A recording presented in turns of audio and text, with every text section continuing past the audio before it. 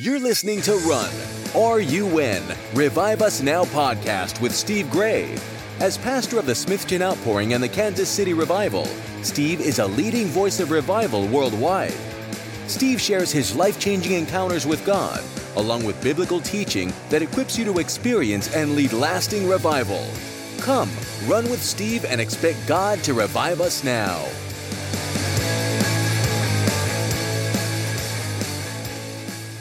Well, hello, everyone. Here we are again, and welcome to another Revive Us Now podcast. I'm your host, Steve Gray, and of course, we're going to talk about revival.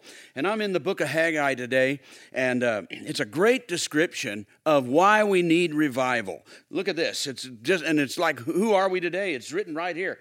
Now, this is what the Almighty says. Give careful thought to your ways. You have planted much, but harvested little. You eat, but never have enough. You drink, but never have your fill. You put on clothes, but are not warm. You earn wages only to put them in a purse with holes in it. So basically he's saying you're living a life of disappointment.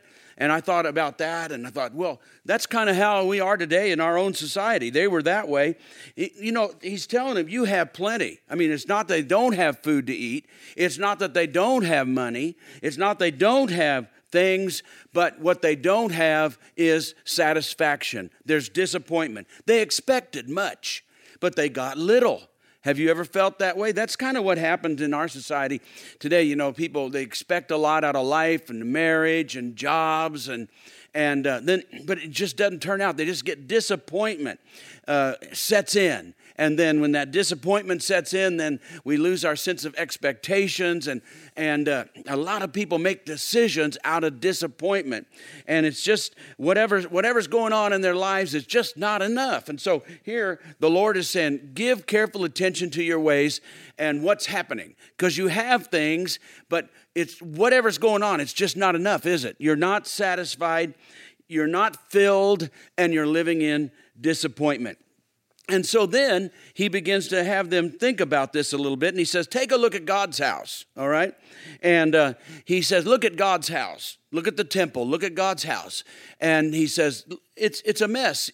Let me tell you what happened. See, these are times when they were captured and taken away, and now they've come back, and the people of God have come back, and Jerusalem had been, destroyed and everything. Well, when they came back, they took care of themselves. They all built themselves houses, and they went up to the mountains and got wood and built their house, and they just let God's house stay in ruins. And, so it looked terrible, but they were satisfied to build their own houses. And like I said, they got the money going again and got the stuff going again and had plenty of everything they needed. And they just couldn't figure out what was wrong. What was wrong? Something's missing, and they couldn't figure out what it was. And they had forgotten about taking care of God's house, and it was still a mess. And it's sort of like that today. Church has lost its impact in our society. It's just, to most people, church is just not that important. I'm not saying it's not important at all, but, it's lost its sacredness. The fear of the Lord has gone out the window, and now it appears to me that church has turned into just equal to like soccer and school and piano lessons, and then there's church, and you know what I'm saying? Got all these things that we do during the week. We go to church, but we go to soccer, we go to tap dance or whatever.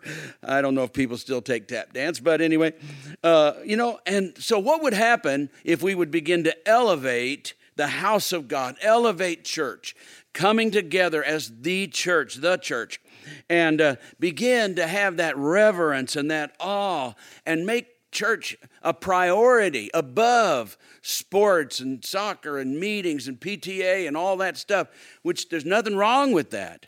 But if you're living with that disappointment, not satisfaction, no satisfaction, and like there's just something missing and all that, could it be possible that this is a prophetic word to even our day, that if we would put God's house in a higher priority and not just put it with everything else, in fact, it was lower than everything else, because most of us, we take care of our house, we fix our house, we take care of our houses, and then as a priority, and then church is just, it's just a lower level than it ought to be. And I remember when I used to travel a lot, not too many years ago, just a few years ago. And I would go into churches and just see how low a reverence level they would have. And I remember a particular church, they had a praise band, and they had a row up there of, I think it was, they had a big praise band. They had these brass instruments, and they had had a trumpet player, a couple trumpet players, and they had a trombone player. And I remember a trombone player, he's playing, and then he didn't play every second. And he'd stop and put his trombone down on a stand, and then he leaned his chair back, during the song. And then all of a sudden he reached down, and he got a big cup. It looked like Kool-Aid or something, big orange drink or something. And he leaned back, and he took a big old drink of his orange drink, and he just sat. Then he put it down, and then he waited. And then, it's time to play again. He'd pick up his trombone and play. And you could tell this was not an important moment in his life. And I remember then when I was a kid, it was a priority. Once I told the story before, once my dad got saved in the Nazarene church when I was a kid, church became a priority, and they had church 3 times a week. And once he got saved, we never missed a service. We were at every single service. And on Saturday night, I remember back then when I was a kid, you had, our family type of family. We had I had 2 pairs of shoes. You had play shoes, or maybe they were called school shoes. And then you had church shoes. And every Saturday night, then I'd get out my church shoes and get out the shoe polish, and I'd polish up my shoes for church. And, you could say, God doesn't care whether my shoes are scuffed up or not. But just doing the act of doing something, saying, tomorrow is a special day. I shine my shoes for God. I shine my shoes because there's something sacred about what's coming up tomorrow. Just made that day something special that causes, I believe, a blessing upon the people of God, or on our family at least. When we begin to elevate the house of God and elevate the church of God. Now, the reason I'm saying that is because I believe this has something to do with revival and bringing the power and presence of God. So people talk a lot about revival while they continue to keep the church on equal level with everything else in the world, everything they like, like I said, sports or just things they do, or hunting, or going out to eat and having meetings and things like that. And so we need to, in my opinion, we need to elevate the church. Church comes first, and it's a most important time of anything we do is when we gather together as God's people. So the people here in the book here in Haggai's day, they were like we described. They had this emptiness. They were disappointed. It says that you eat, but you never have enough. It doesn't mean they ran out of food. It means it was doing nothing for them. It just wasn't, they never got filled. And all the descriptions, life was not working. And they didn't know why. And they were taking care of themselves. But they neglected God's house and left it in ruins. And guess what it says over here? So God says, you know what I've been doing? He says, I have closed up the heavens because of that. I closed up the heavens because you got all the wood together, and wood was hard to find in those areas. And you've got all the wood together, and you've used it all on your own houses, and you haven't even thought about my house, God's house. And so he said, so I closed up the heavens. Well, what do we want for a revival? What do a lot of people describe revival? We want an open heaven, right? We want the heavens to open and God come down in his glory and his presence and the increase of the manifestation and the presence of God. Just that supernatural increase that God's just in the house, And that's what we're talking about when we talk about revival. But here it says God just closed it up, because his house had been so neglected, and he describes that.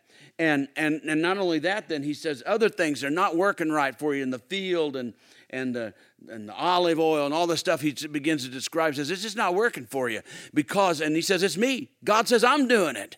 And we don't think of God that way, being that active in our lives. He says, yeah, I'm doing it.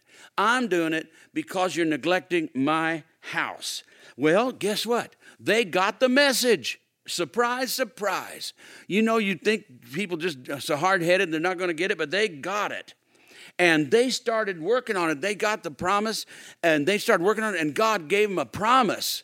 And they said, this is good. And God gave him a promise. He says, here's the promise. He said, here's what I'm going to do for you. Because now you have turned and you're taking care of my house and you're setting it a priority. We got to take care of God's house. We got to get God's house looking like it should be, acting like we ought to act towards it. And God says, I'm going to give you this promise. The glory of the Lord will be greater in your day than it was ever before in the former day. Did you get it? When they got their priority and said, God is right. God is right about this. We have neglected the house of God, the priority of God, the importance of the house of God, and we've neglected it all. And all we did was take care of ourselves and think of ourselves. Let's start thinking about our God and put a priority on it again. That's why we're so disappointed. That's why we've got this emptiness where our priorities are off. And God gave them a promise. The glory of the Lord will be greater in your day than it was ever before in the former days. And I believe that's what God's saying for us today. We got to raise the standard of the priority of the house of God, reverence and awe and importance. It's so easy. Just start making church important again and sacred again and reverence it again. And I believe God will give us that same promise. And you say, I'm going to come into that house, and the glory that I'm going to show you in this generation will be greater than the glory I showed before as in former days. And that's revival. I hope you got that today. Till next time, bye-bye. Thanks for listening to the Revive Us Now podcast with Steve Gray. Push the subscribe button so you don't miss an episode. And spread the word on social media. For more episodes and resources, go to reviveusnowpodcast.com. Until next time, keep on running for revival.